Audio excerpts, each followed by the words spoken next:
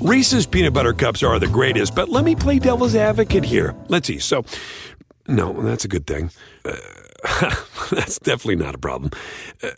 Reese's, you did it. You stumped this charming devil. At Bet365, we don't do ordinary. We believe that every sport should be epic. Every basket, every game, every point, every play. From the moments that are legendary to the ones that fly under the radar.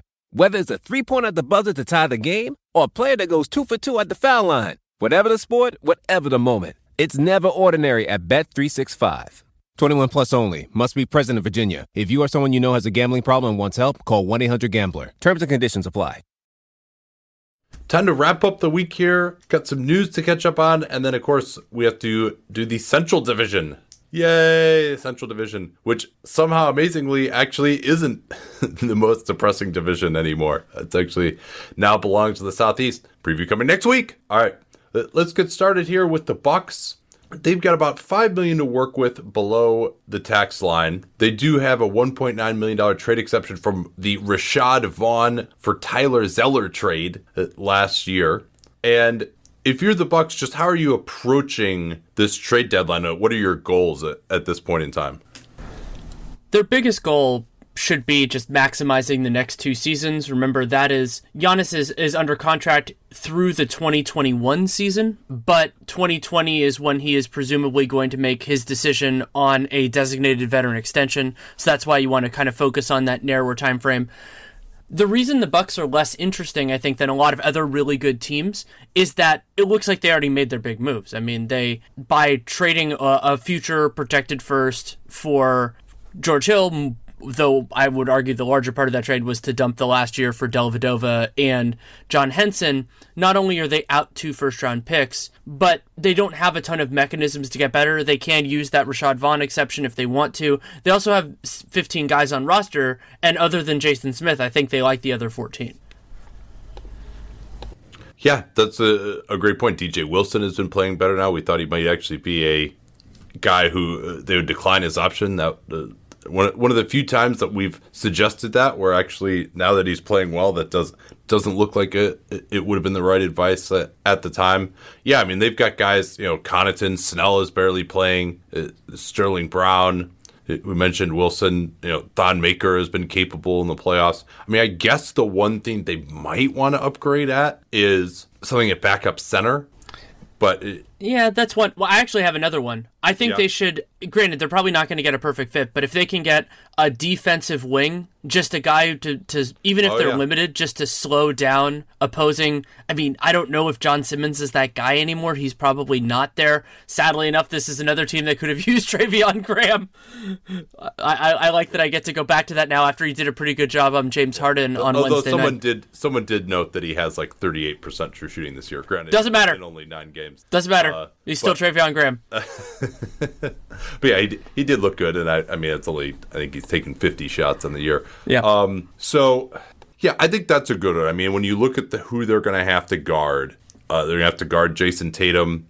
They're going to have to guard Kawhi Leonard. I think Chris Middleton is adequate at best in that type of role. Now, no one that you're going to get on the trade market is going to be good enough to where you're going to not play the guys that they already have, like Middleton in particular. But yeah, someone who, all right, Kawhi Leonard's on fire. We can just give this guy 5 minutes a half on Kawhi Leonard is something. But again, I mean, that guy's not going to be able to shoot well enough. I mean, they've built their entire system around everybody being able to shoot. I also think, the hope is maybe if you're a believer in Wilson, he's very inexperienced. He's not very tough. Those are his 2 weaknesses, even if he is going to shoot the ball better and move his feet a little bit better, be a little more athletic. So I'm not sure I can count him in the playoffs. Ersan Ilyasova to me is too slow.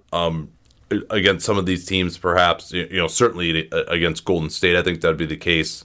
Pick and roll with him and Kyrie Irving, probably not going to look too good.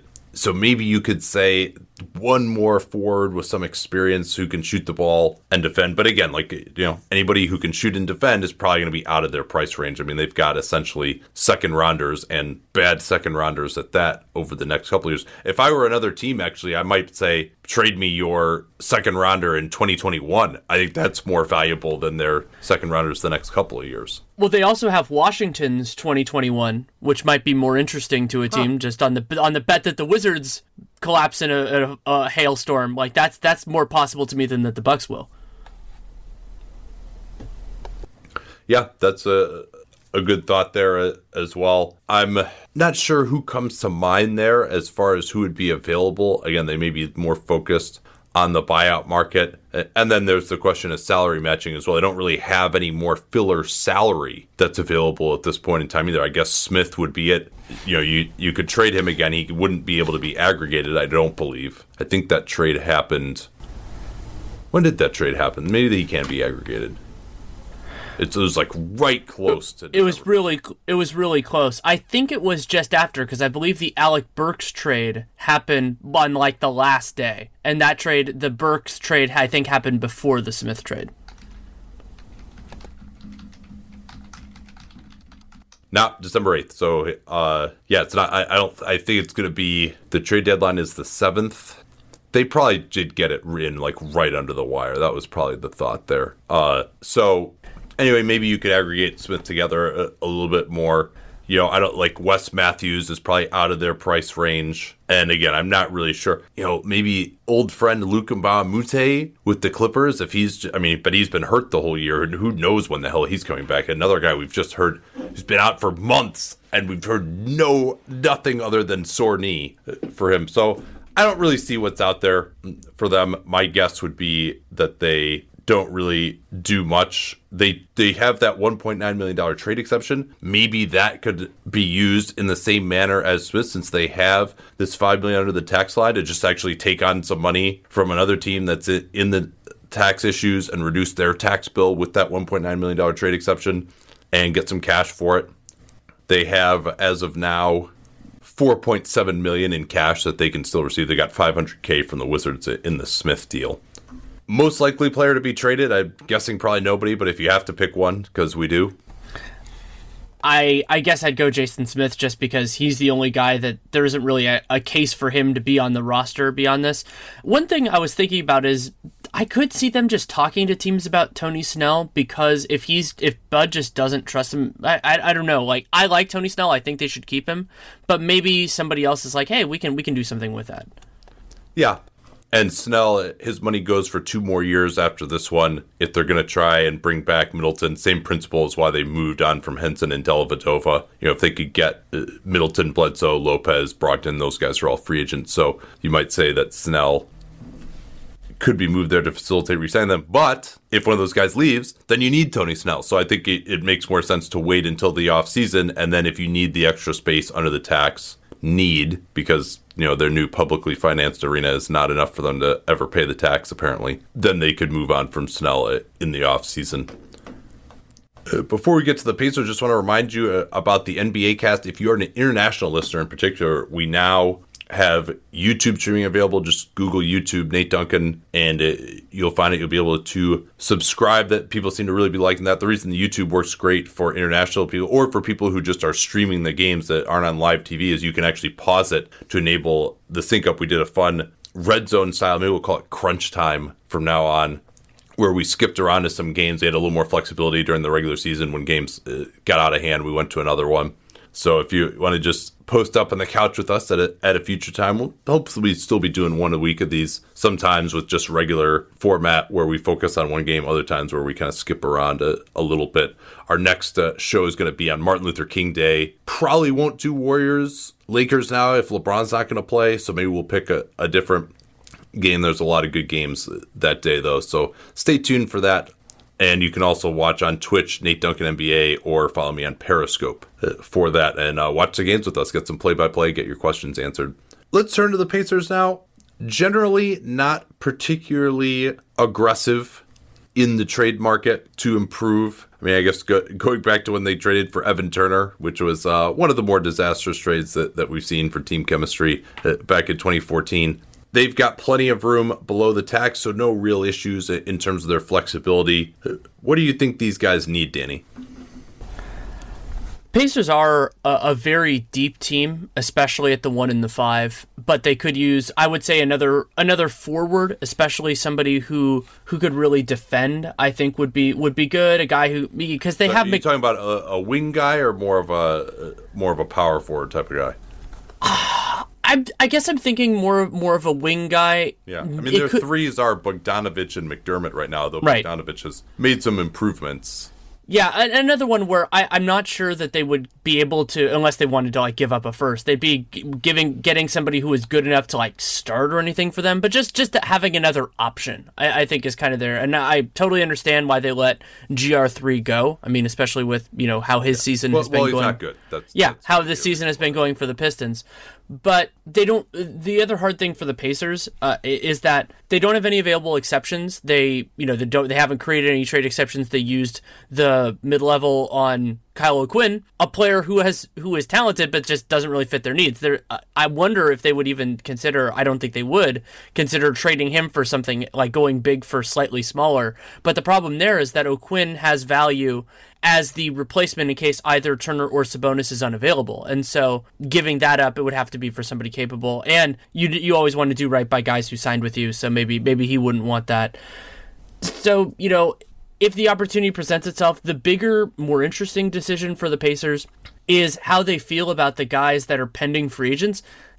Basically all of them are in the rotation, Darren Collison, Bogdanović, Tyreke Evans, Thad Young. I consider in a different group just because I can't see a reasonable way for them to lose him and stay good as they are.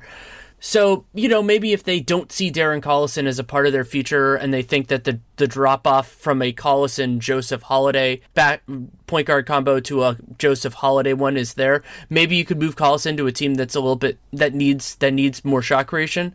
But that's a hard trade, especially if Pritchard wants to keep the flexibility that the Pacers have, where they have, somewhere around $45-48 million for the summer of 2019.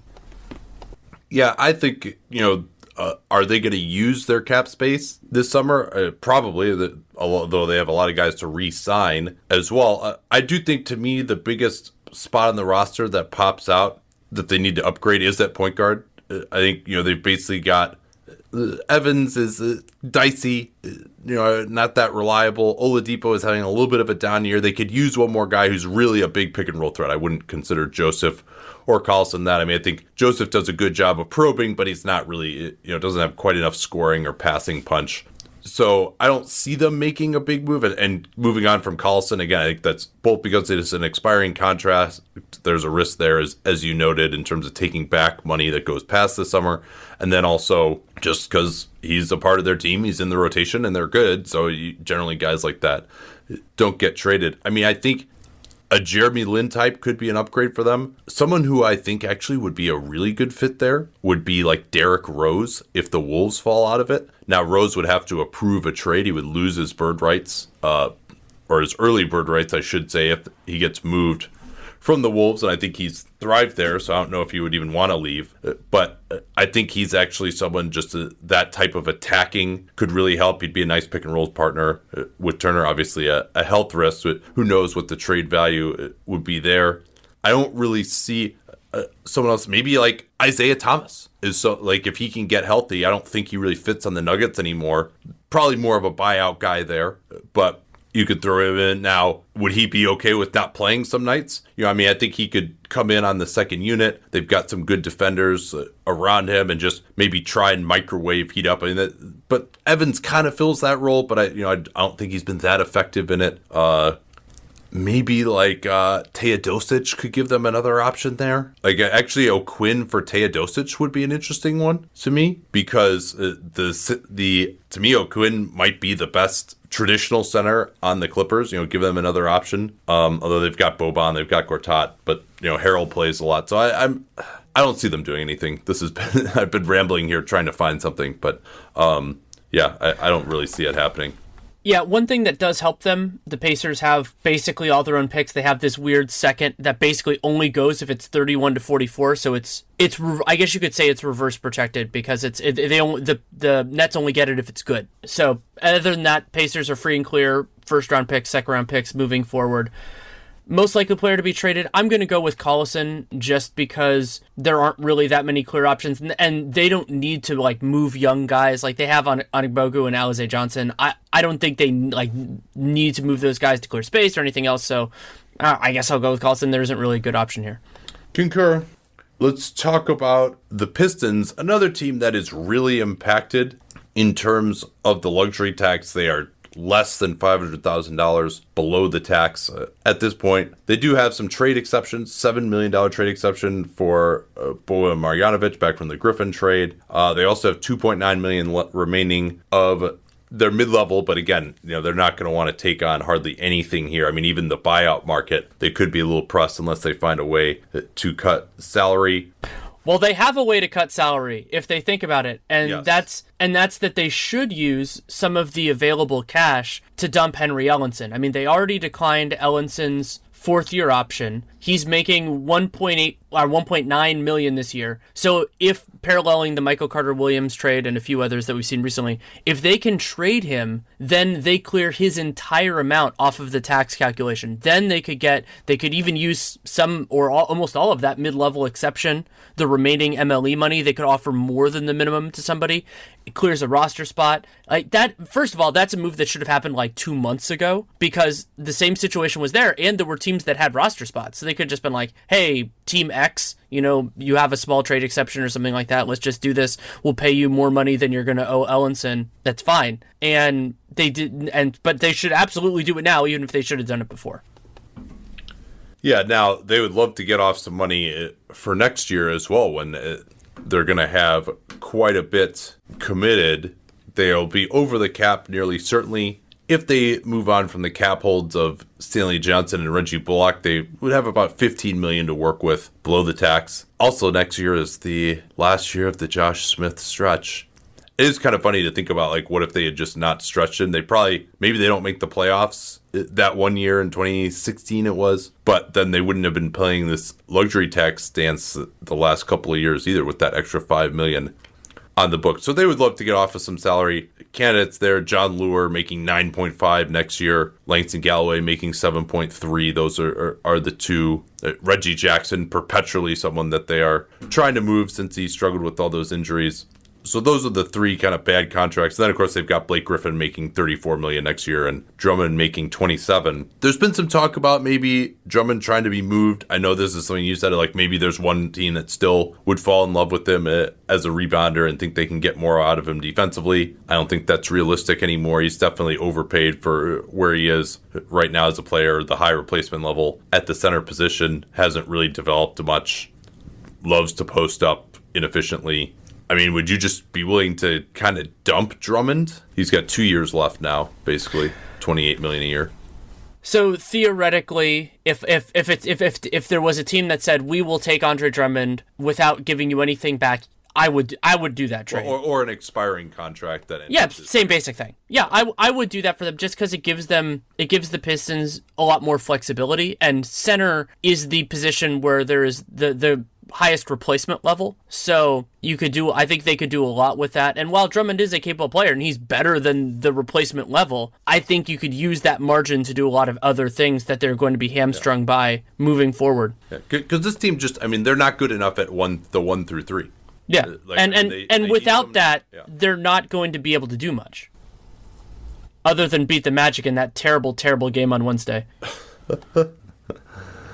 Yeah, they're also out a bunch of seconds in the future, and while they do have all their own firsts going forward, it is important to remember that they traded their first last year. Shai Gilgeous-Alexander would certainly look good in a Pistons uniform right now. So when you've done that, I mean, there is a thought, we'll go all in. Maybe someone actually tweeted me an idea of like them trading for both Conley and Gasol, giving up Drummond and giving up some more picks. I don't necessarily see that as the type of conception that they would want. I think that they realize that, they've got Blake Griffin. They can be stable in this range that they're at right now, but it probably at this point doesn't make sense to double down even further. We've seen it happen before, but I think they other than Griffin, I mean, do they have, I mean, I guess you could say Drummond, but given how overpaid he is, maybe less so, who's an above average player for their role on this team? Maybe Ish Smith is a backup point guard, but, he has his limitations. So I'm not sure where they go from here.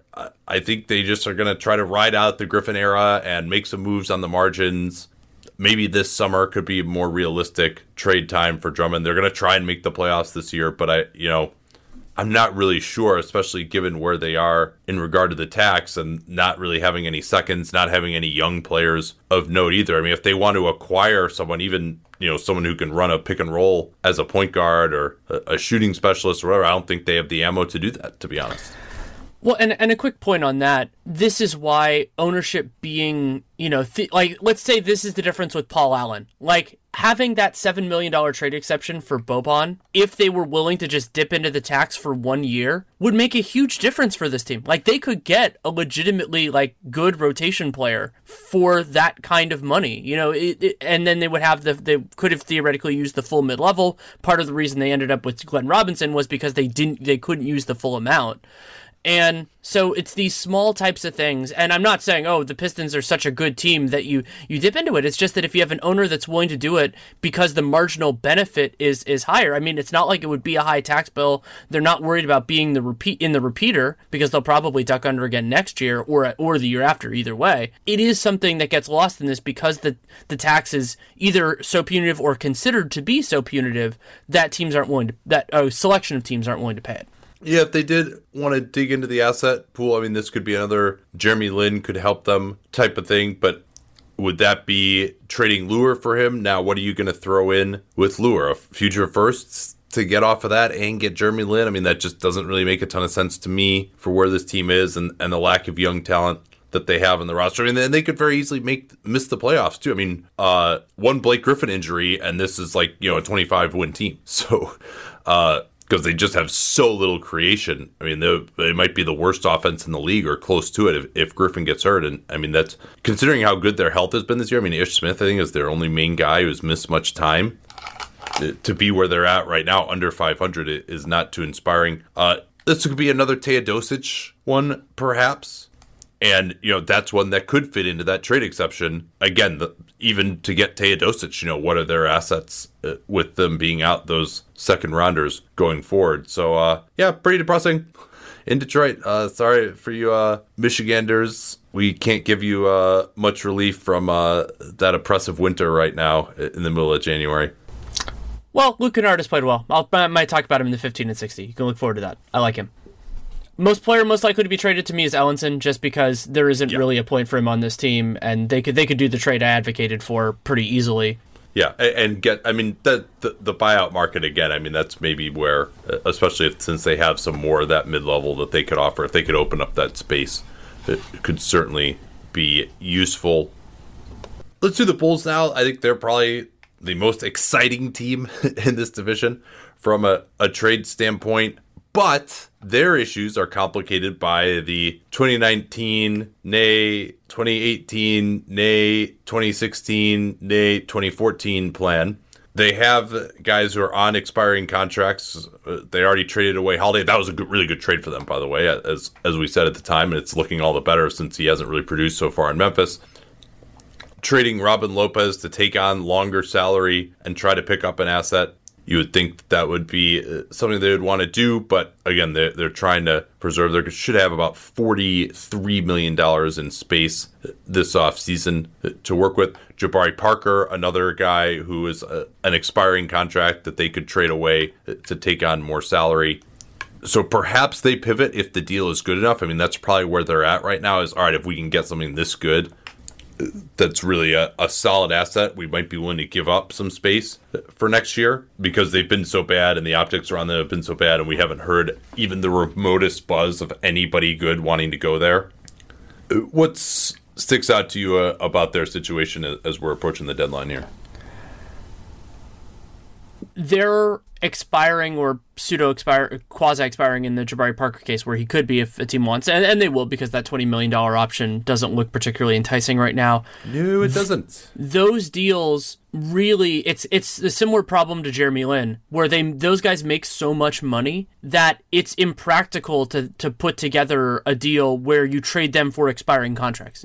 There isn't really much of a case there, especially because a lot of trade them for expiring contracts. Yeah, so let's say a team wanted Robin Lopez. Yeah. But they wanted Robin Lopez, and the Bulls said, well, yeah, sure, we can trade Robin Lopez, but we're not going to take on 2019-20 money. Oh, yeah. There just aren't that many. There just aren't that many trades. So that's where you start to get into the buyout market with him, and maybe with Jabari as well.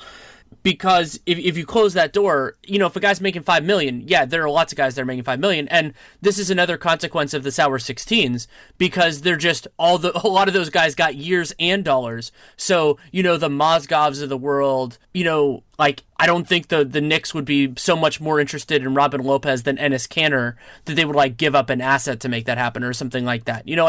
There aren't that many teams, especially competitive teams, that have the right kind of thing. So then if the Bulls are unwilling, let's say they are unwilling to take on that money, at least at the asset return that they are being offered at the time, well, then they're probably going to sit pretty still. And I think that somebody, I don't know who this is yet, somebody is making a mistake by not doing a 1920 deal. Now, I think Cleveland got a pretty good return for the space, especially because Dellavedova is actually helping them in a way that isn't really hurting their hurting their lottery odds.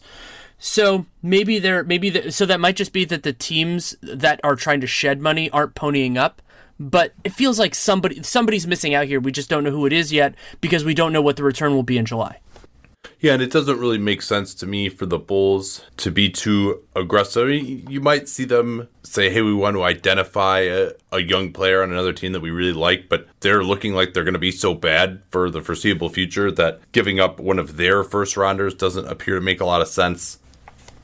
So, they're really kind of stuck in the mud here. Markkanen hasn't played as well, I think, as people have hoped that he has. Carter is okay, but, not a future superstar. Most likely Levine is falling off after a hot start. Chris Dunn hasn't looked good either. They haven't played well with all those guys available under Boylan. So, now there's certainly issues with the optics here, but, I think I don't see much choice for them, but other than to just continue to stay in the draft and try to get better over these next couple of years by getting some more young talent on the team. I think it's too bad that this is the case, but it's been so far very little evidence. Granted, you could say Hoiberg and Boylan haven't done the greatest job, but there's very little evidence that they have on this team, if everyone develops kind of as you would expect from here on out, the nucleus of a solid playoff team right now. I don't see that right now. Do you?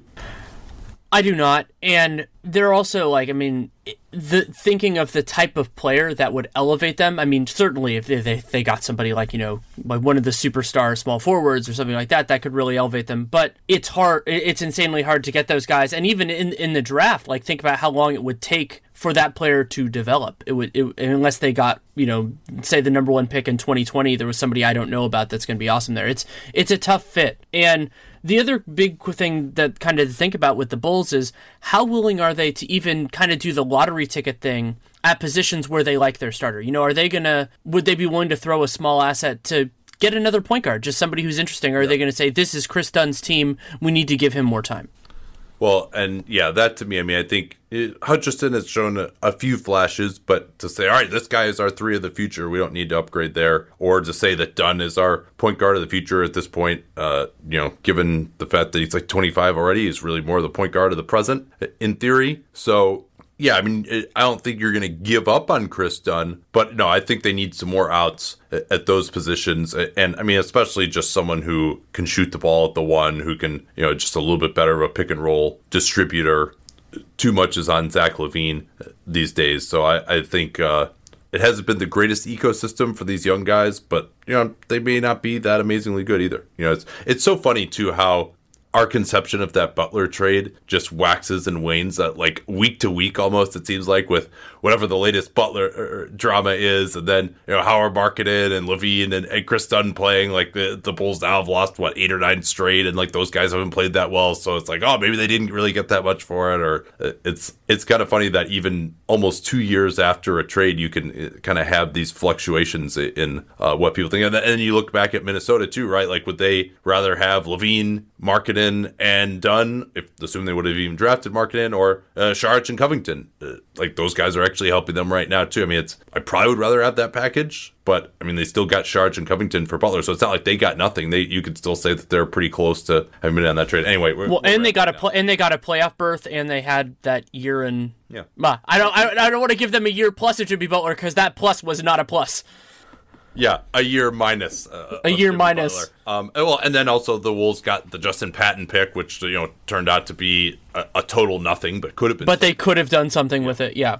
Let's turn now to the Cavs to finish this out. Where are they money wise? So Cleveland, at this juncture, they're about $5.5 million below the luxury tax after the moves that they've made in season. They still have a couple of exceptions. By my records, they still have a about $2.8 million trade exception from Sam Dekker. They still have a Dwayne Wade trade exception from last year. They also have most of their mid-level and biannual. Those, of course, cannot be used to acquire a player via trade, but it could be used to sign somebody should they see fit. And the other big kind of space thing to think about with the Cavaliers is their 2019-20 obligations, because they still have J.R. Smith. One of the best uses of J.R. Smith would be to take on money for next season.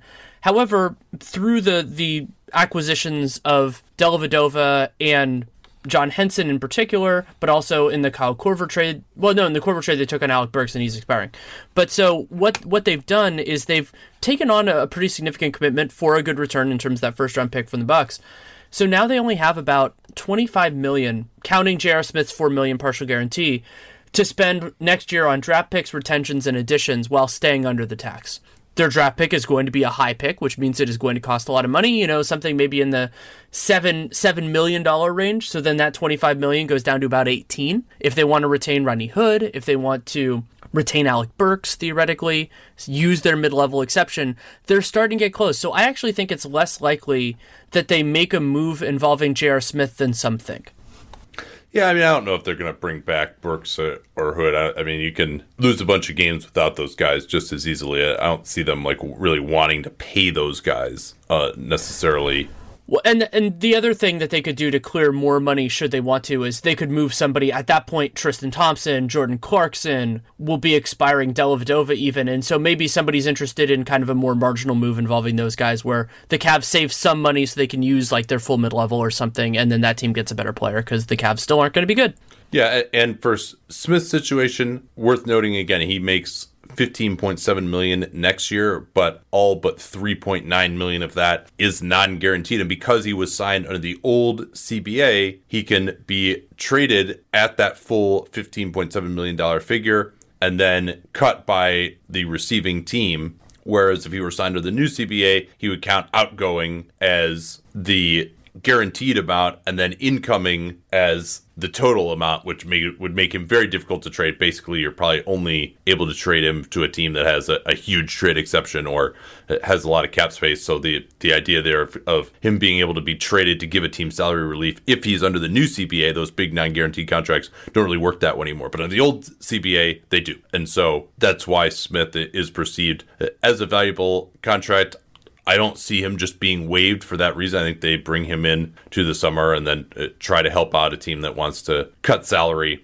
And that's really useful for them, too, because as you mentioned, they're going to be likely around the cap even before their offseason starts. And so that would enable them to take on bad salary in the form of a player taken back for Smith, which they would not be able to do unless they retain Smith. So almost certainly I would imagine he will be on this roster until the summer, and maybe they'll run into those constraints you mentioned as far as just not having enough room below the tax to take out money. But I think there's no reason for them to make a decision on Smith now. Keep him around and see what develops there. Yeah, unless a team makes you an offer that you think is comparable to what you could get in the summer. Sure. I mean, and that seems unlikely, but possible, I guess. Maybe I was thinking about theoretically a Mozgov for J.R. Smith trade, because I mean, at least JR would be another option for Orlando, and if they wanted to clear money next summer anyway. That's one that just came to mind. So there have been scattered reports about teams being interested in Kevin Love. It does seem very unlikely, though. Number one, those reports, I think it was from Chris Fedor at Cleveland.com, saying that the Cavs would have to be bowled over by an offer for Kevin Love. And given that, number one, he's probably a bad contract going forward. He's been injured all year and won't be able to prove that he's healthy, most likely before the deadline. The chances of them getting bowled over seem pretty low. I mean, that could just be the usual media posturing about needing to be bowled over, but they certainly wouldn't get, say, as much as the Clippers got for Blake Griffin last year, for example. Love is much older, probably not as good, and even worse, probably health issues at this point than Griffin. But just to talk about it here, I mean, what would you be willing to take for Love if you were the Cavs? Well, I mean, I think he's a negative value contract, Yeah. so If I could get off of him for, an expiring or a couple of expirings, even something that expired next year, I would probably do that, because I think it's only going to just get worse in terms of his value. So, making $30 million a year the next right, 4 years. because now you kind of have a little bit of the mystery box thing with Kevin Love. It's like, oh yeah, he has this injury but he's also aged a year and not going to play with LeBron anymore. And I always thought that the return of Minnesota Kevin Love was an experiment that wasn't particularly going to work. So it is very possible to me that he lowers his value between now and, let's say, July, or more accurately, next trade deadline.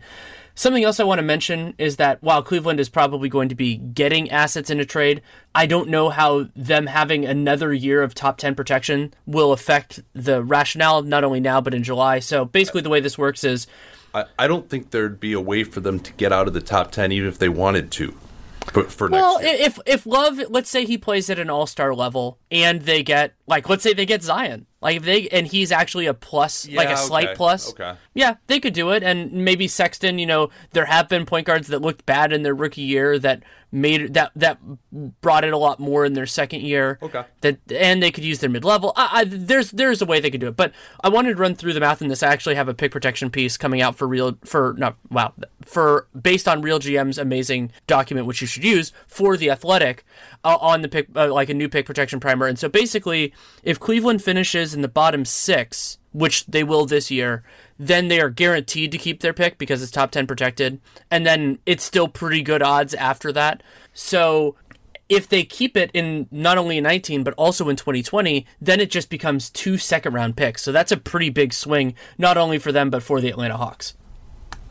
Anything else on these guys most likely to be traded? I guess we didn't do that for the Bulls, huh? I guess it's Lopez for the Bulls, or either Lopez or Jabari. But I still think both those guys have such high salaries, as you mentioned. If they don't want to take on extra money for next year, I'd view those as more buyout guys. But one of those two guys for the Bulls. But what about for the Cavs?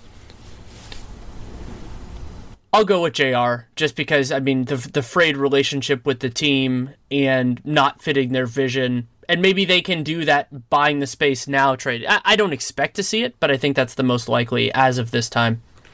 Yeah, I mean, maybe you could see Hood. He can block a trade, but maybe if there's a team that's interested in him and would want to give up a second, I don't really see that. I don't know that he's even played well enough to merit that, frankly. But he has a more tradable salary, $3.5 million. Burks, another guy, probably not part of their long-term plans. What about Tristan Thompson? Tristan Thompson, we haven't talked about him at all.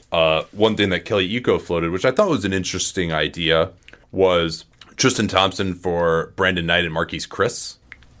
That gives the Houston a little bit more salary obligation for next year, $18 million versus the $15 million for Knight. But Thompson, especially with Capella out, is someone who could help them. I think he's got experience in a switching system. He's slipped to some degree there. But he's not an amazing role man, but an okay one. And he provided an aspect on the offensive boards that I think they could benefit from. What do you think of that one? I like that there is a construction of a trade that makes Cleveland's defense even worse, significantly worse, which is pretty spectacular. I guess the question there too is, I still think Thompson is way better than Knight. Overpaid though people might look at him as. Well, from Cleveland's perspective, I mean, I would try to squeeze some sort of, like, I don't know how good an asset Houston would be willing to give up, considering they're taking on money in the deal. But from a pragmatic perspective, it gives Cleveland a little bit more wiggle room. I don't think Tristan is required to evaluate their guys. I do think that's maybe, I don't think I would do that trade just because the upside for Cleveland is incredibly low unless Brandon Knight just like has a rebound season, but he's already going to be playing behind Colin Sexton. So I don't think I would do it. Yeah, and Thompson as a guy who can play a little bit. I mean, maybe next year as an expiring contract, if they want to play the asset game again, next trade deadline or this offseason to take on someone who goes even longer. There aren't that many of those contracts that go into like 2021 at this point. There's like a Hardaway, there's, a few of those, an Otto Porter, but not many big contracts that teams will really be looking to move. All right, that's enough of these guys. We've really been like struggling to find stuff to talk about. I mean, I would be very surprised if a major trade came out of any of the teams in this division, to be honest. Yeah, I think the biggest trade that happened has occurred, and that was actually between two teams in this division. The Bucks-Cavs trade, I think, was the most significant involving these teams, and that's fine. There's nothing wrong with that. Do you want to do some news quickly? Absolutely. I want to start with something that just makes me really happy. Per Royce Young, Nerlens Noel has passed all of his concussion tests and is available on Thursday night against the Lakers. Considering how scary that fall was, the fact that he is healthy and able to return this quickly is just, I'm just so happy when those things happen and it ends up not being as terrifying as it looked. Yeah, and it was absolutely terrifying when it did happen. And they've missed him as well, I think. I think that's been part of their problem. And they've had to play in that Hawks game. They had to play Patrick Patterson, or they had to go back to Grant as well. Noel, I mean, the PIPM has loved what he's done this year. I think he's been a big part of their success on the second unit. Mitchell Robinson finally is going to be able to return against the Wizards on Thursday night. He has missed time, of course, with an ankle and a groin. I think it's been almost 15 games now for him. Tyus Jones, though, I mean, just we talked about this in Minnesota. Just don't be the ankle on a Minnesota point guard because he has a left high ankle sprain. So he's going to be in a walking boot for several days and then day to day after that. If he has a high ankle sprain, he's going to miss a month. And by the way, I was just, we're going to get to LeBron here about how it was revealed that he had this grade 2 groin strain, which is usually a 4 to 6 week injury. And like they're playing like he was day to day after that injury on Christmas. I mean, it's just like, why did teams do this? It's just, and Rich Paul was the one who finally revealed it. It really annoys me. I mean, if he has a high ankle sprain, he's not, unless it's just very mild, which high ankle sprains generally are not, like you're not coming back sooner than 3 weeks. So like day to day is a ridiculous designation. While it is not a ridiculous designation, Minnesota is also dealing with Robert Covington not having a timeline. He's dealing with this bone bruise in his right ankle, and we'll see. I do think that they've really missed him defensively and offensively, just to keep such a good forward for them in their mix. So they're missing him too. And one other kind of bookkeeping thing that I think is interesting, Malcolm Brogdon. Now, so Brogdon and, actually we can talk about both of them together, Rodney McGruder both met the starter criteria in their contracts. And so for those two guys, this is actually a material thing because what it does is it raises their qualifying offer to $3 million. It was, I believe, 1.9 for both of those guys because they're making their minimum. And so now that for Milwaukee, that takes away $1.1 million in potential cap space. For the Heat, that's more about raising the qualifying offers. And now they have to actually, like, the lowest thing they can do if they want to make him a restricted free agent and say, hey, here's $3 million. That's not nearly enough for Rodney McGruder, but this could end up, it's something that's worth mentioning for both those guys. Yeah, I don't think it's going to matter that much for them because their value is so high that taking the qualifying offer probably was not realistic for either of them. I mean, I think getting that higher qualifying offer matters for guys when realistically their salary is going to be on an annual basis is like kind of close to what it would be, and for both of those guys, I mean, in particular, Brogdon, I mean, I'd be shocked if he doesn't get at least $10 million a year. So I don't know that like an extra, when you're comparing $10 million for 4 years over, versus 1.9 or 3 million, I don't think it matters that much. McGruder still, I mean, I would be very surprised if he's not getting in the $6 to $7 million a year range at a minimum. and maybe more than that. We'll talk about LeBron now. The soonest he, in theory, could be back is Martin Luther King Day against Golden State. There is kind of this thread throughout the reporting lately that, oh, maybe he could come back earlier, but he'd be risking re-injury, and then it would be a much more extensive absence. And Rich Paul saying, hey, we're just not going to do that. And that's the correct approach, even if, they might miss the playoffs this year. I mean, they're not winning a championship this year. Having a career-altering injury for LeBron is not what you need at this point in time. And even, the idea, if it is a grade 2 strain, that's generally 4 to 6 weeks. So if he makes it back in 4 weeks, that's actually pretty good. So I do think still there's going to be more time. And it seemed like when Luke Walton was discussing his activity level at practice, it sounded like he was just kind of standing in place, making some passes, shooting, not really doing much in terms of movement. So he did mention that he'd been doing some running, but that's also not really the lateral kind of movements that are going to strain your groin. What else we got here? A few returns that we can just note. Miles Turner came back from his shoulder issue and started on Tuesday. In that same game, Devin Booker returned and started as the Pacers ended up winning comfortably. Ish Smith has now played. He played on Monday and he played on Wednesday. And maybe one of the more impactful ones, Aaron Baines returned on Wednesday in that national TV game against the Toronto Raptors, and I thought he was an important part of their win. He was a really nice part of the comeback. Eventually, Toronto came back as well, but I thought he did well in 14 minutes. Yeah, I can't decide whether we were just wrong on Baines and he was actually good this whole time, or whether he's just massively improved in Boston. I'm more disposed to saying that it's the latter. And I mean, especially the three-point shooting is a new thing. He hit one of those tippy-toes threes. Ben Taylor asked that we call him tippy-toes Baines, which I don't know if I can go as far as to give him that moniker, but maybe we can refer to his three-pointers with that nomenclature. Baines is a former Spur, and his coach there, Greg Popovich, remains undecided about coaching the Spurs beyond this season, saying, I don't know the answer. When asked about his plans for next season, he turns 70 on January 28th, and he's also in the final season of a 5-year contract extension, although R.C. Buford, of course, I mean, what else would you say? Obviously says that coach will pop it, or Pop will coach. And coach will pop reporters as long as he wants to. And Pop will be doing USA basketball in the 2019 World Cup in China and the 2020 Olympics in Tokyo. Yes, that'll be worth watching in terms of how he wants to approach that, and also how the Spurs are kind of lining up whatever the succession is, because remember, when you take a job and they have a wealth of assistant coaches, and then eventually it goes to one person, that will presumably lead to some sort of exodus with their coaching staff. For the Raptors, after their loss, although it was a hard-fought loss, Kyrie Irving went absolutely crazy with 18 assists. In Boston, they're going to sit Lowry and Kawhi against the Suns and probably beat them anyway, if Tuesday is any indication. Devin Booker did return for the Suns as they got completely housed by the hole again with Miles Turner. Pacers, I guess we got to talk about this sorry Kyrie LeBron thing, which completely dominated the airwaves.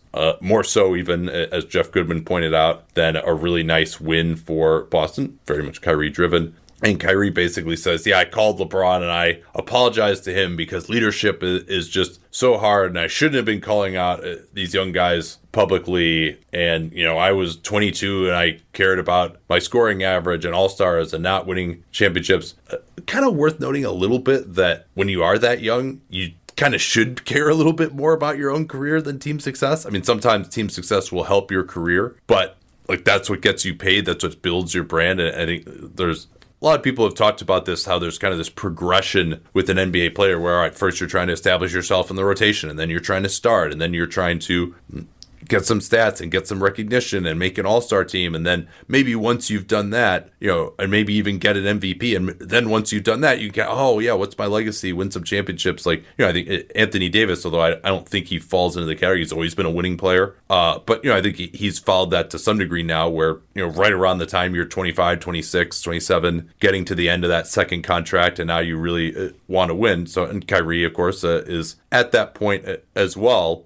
But I mean, plenty of people are going to talk about this whole thing. This is just like male soap opera drama. I don't really care about it other than to say that, again, this is more this leadership bullshit. And yeah, you know what? Leadership does matter. I'm not going to say that leadership doesn't matter, but I think at the very least, we can agree that leadership is discussed probably about 10 times more in the media than it actually does matter. I'm good with that. And the one thing I will say is that the human element is an extremely important part of the decisions that a lot of players make, and that makes it important to our work, including the Kyrie LeBron departure, though I've long felt that the personality, whatever conflicts between Kyrie and LeBron are an overstated part of why Kyrie demanded a trade. And an understated part is that he knew LeBron was leaving. And so he wanted to get out of Dodge before LeBron, because remember, Kyrie's under contract. And so he didn't want to get trapped in this situation in Cleveland. He'd been through that before with how bad that team was, even though he never played with LeBron the first time. And so he was smart. Kyrie did right by himself, got into a far better situation than he would be in had this gone differently. Yeah, I mean, that trade worked out for him. I mean, whether he's going to apologize to LeBron for or not, he absolutely made the right decision in demanding a trade when he did. Mark Stein reporting what I think many of us anticipated just based on the contract and where the franchise is, that Jeremy Lin, Dwayne Dedmon, and Kent Bazemore are all being made available in advance of the trade deadline, with the Hawks looking for more draft picks. Presumably, such a trade would include picking up more bad money that goes through next year. I don't think that Lin, Dedmon are worth a first-round pick. There was a report that they're looking for a first-round pick for him. I would be very shocked if they get it just straight up for an expiring contract. And, you know, as you said, it's hard to do expiring for expiring and get back an asset as well. Usually you have to take on someone whose salary is going to go longer. Kent Bazemore as well, making almost $20 million these next 2 years. So he goes through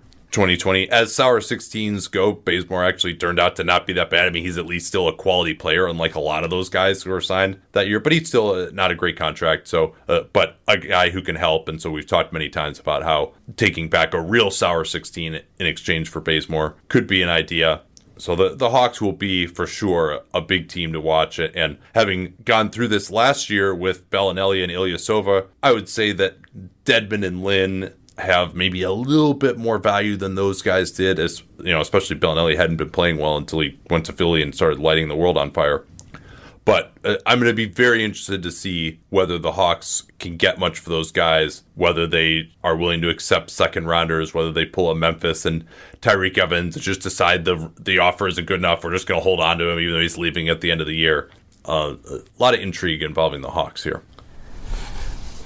Another good piece of injury news: there was a scare in Chicago that Wendell Carter had a broken thumb that might require surgery. Fortunately, he does not. The ligament is intact. He is day to day, so that's really good, because evaluating Wendell Carter is an important part of this Chicago Bulls season. And there are kind of two other significant stories that we should talk about. So I'll let you choose which one goes first and which one goes second between DeMarcus Cousins and Daniel House. Yeah, Cousins, not huge. I mean, he's going to return against the Clippers. Chris Haynes reported today that the Warriors were willing to let Cousins return earlier, but he was going to be on like a 10-minute-a-game limit for some time, and that he felt more comfortable just, going down to the G League and getting some practices in and doing some scrimmages and being able to play more minutes immediately upon his return.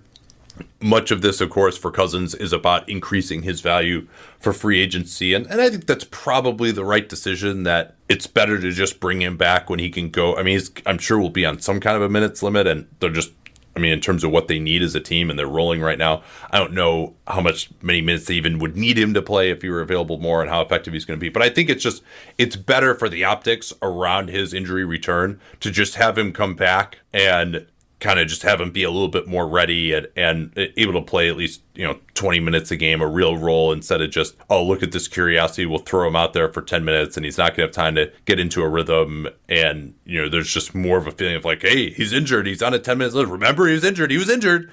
So I think this is better. Windhorst also in a piece about where the Warriors go this offseason, noting that they expect a $100 million increase in revenue when they move into the Chase Center. They already, of course, are one of the highest revenue teams, at least in terms of their gate. They are not really in terms of their TV deal. They kind of got screwed by renegotiating that when they were at a nadir, a very long-lasting nadir, shortly after Lacob took over the team. So they're still pretty low in terms of their TV deal, and I don't think that resets until like at the middle of the next decade at the earliest. So that's not great, but they're going to have a ton of money, and Windhorst saying basically if KD and Thompson come back and they have a $300 million payroll, so be it.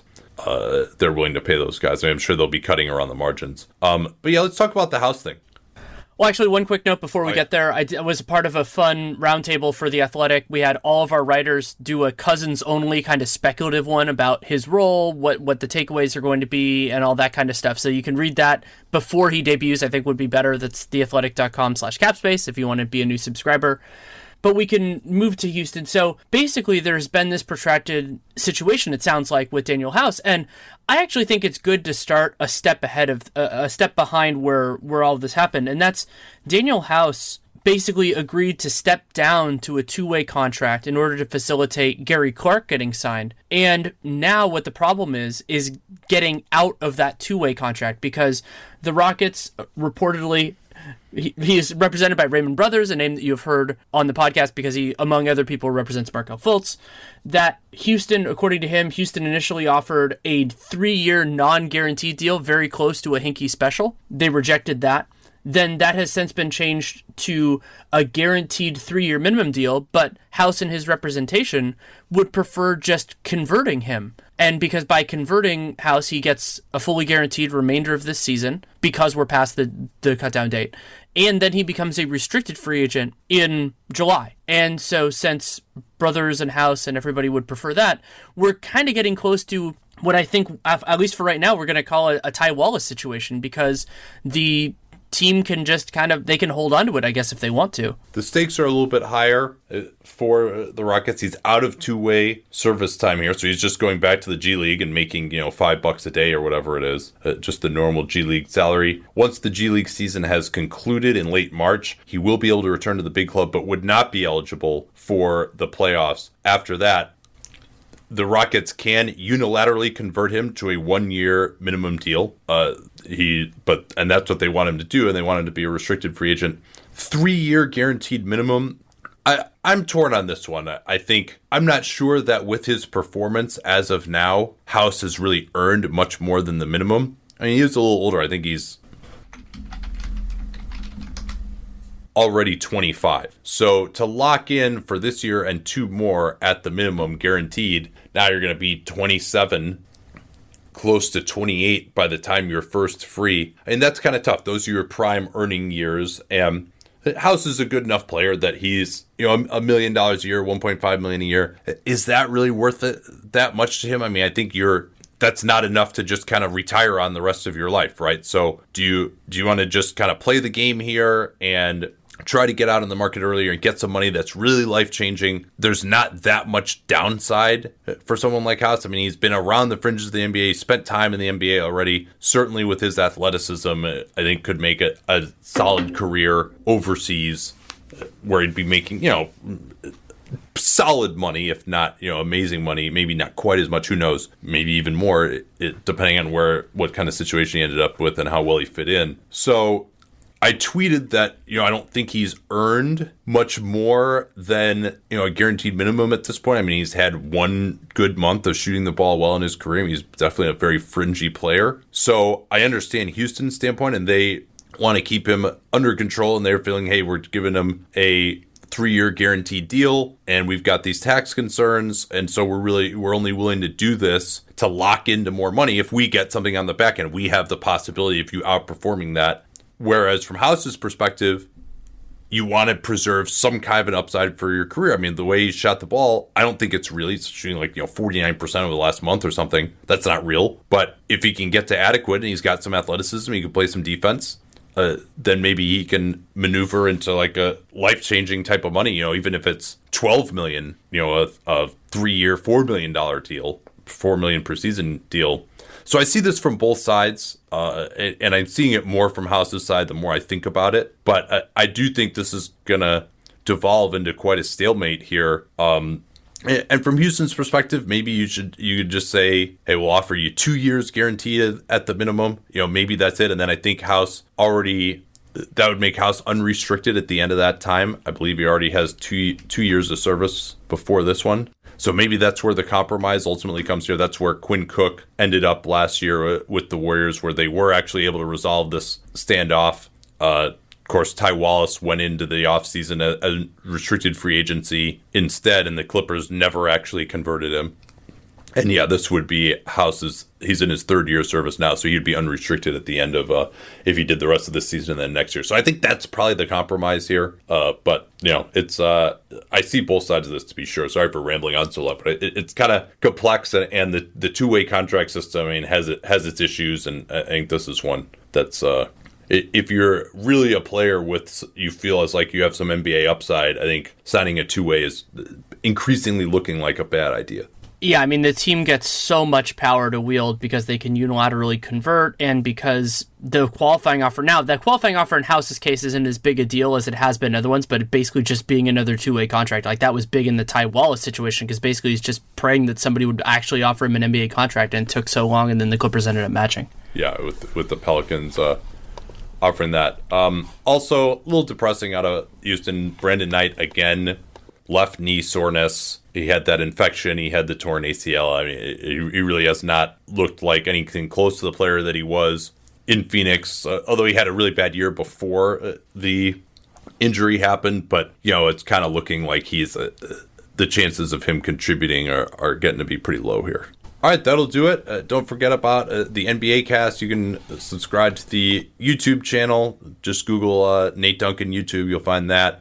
Or watch on Twitch or Periscope, and our Patreon, patreon.com/Duncan Leroux. We hope to make that essential over the next month or so, where you'll get our mailbag podcasts, subscriber questions, only subscribers can listen, and then also our updated salary sheets with projections, basically as soon as the transactions occur. Talk to you all next time. Till then. Reese's Peanut Butter Cups are the greatest, but let me play devil's advocate here. Let's see. So, no, that's a good thing. That's definitely not a problem. Reese's, you did it. You stumped this charming devil.